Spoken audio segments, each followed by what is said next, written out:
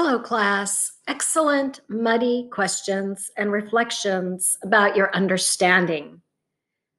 I have included in this announcement a Muddy 1 document for you to download with explanations for all the key terms and information that was posted among the Social 100 classes I am teaching this semester.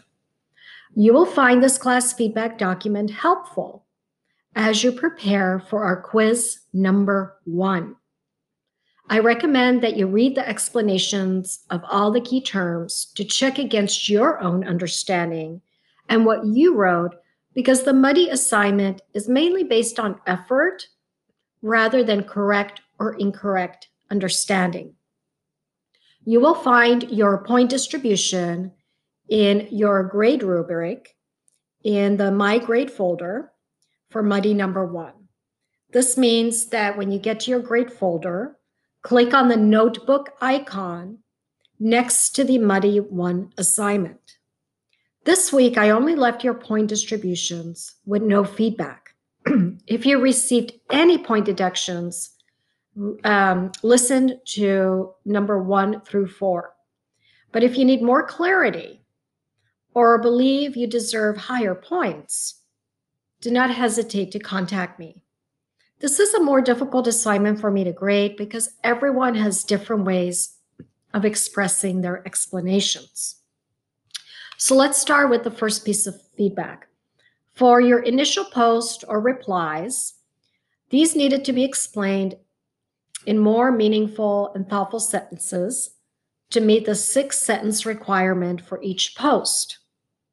It is important that your colleagues know specifically what you do not understand and why this might be, rather than why you liked or did not like the chapter reading. If you need help with more than one muddy key term, then make sure at least one of your muddy key terms is explained thoroughly in at least 6 sentences, and then the next muddy key term for you is optional.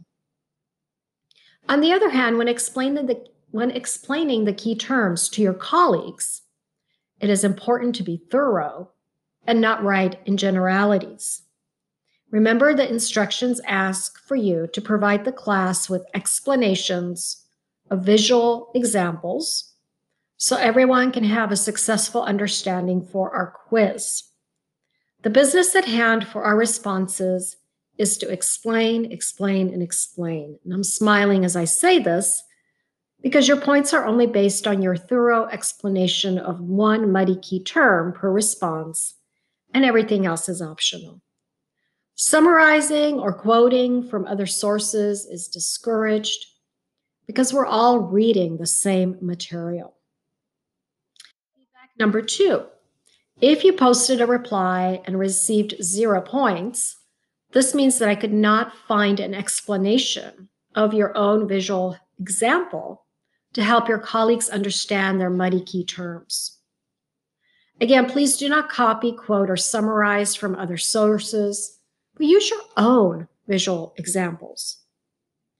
If you believe you did provide a visual example or an explanation, please contact me so I can update your points. Number 3. This Muddy 1 assignment covered chapters 4 and 6. Per last week's announcement, we skipped over chapter 5, and we'll circle back to chapter 5 much later in the semester.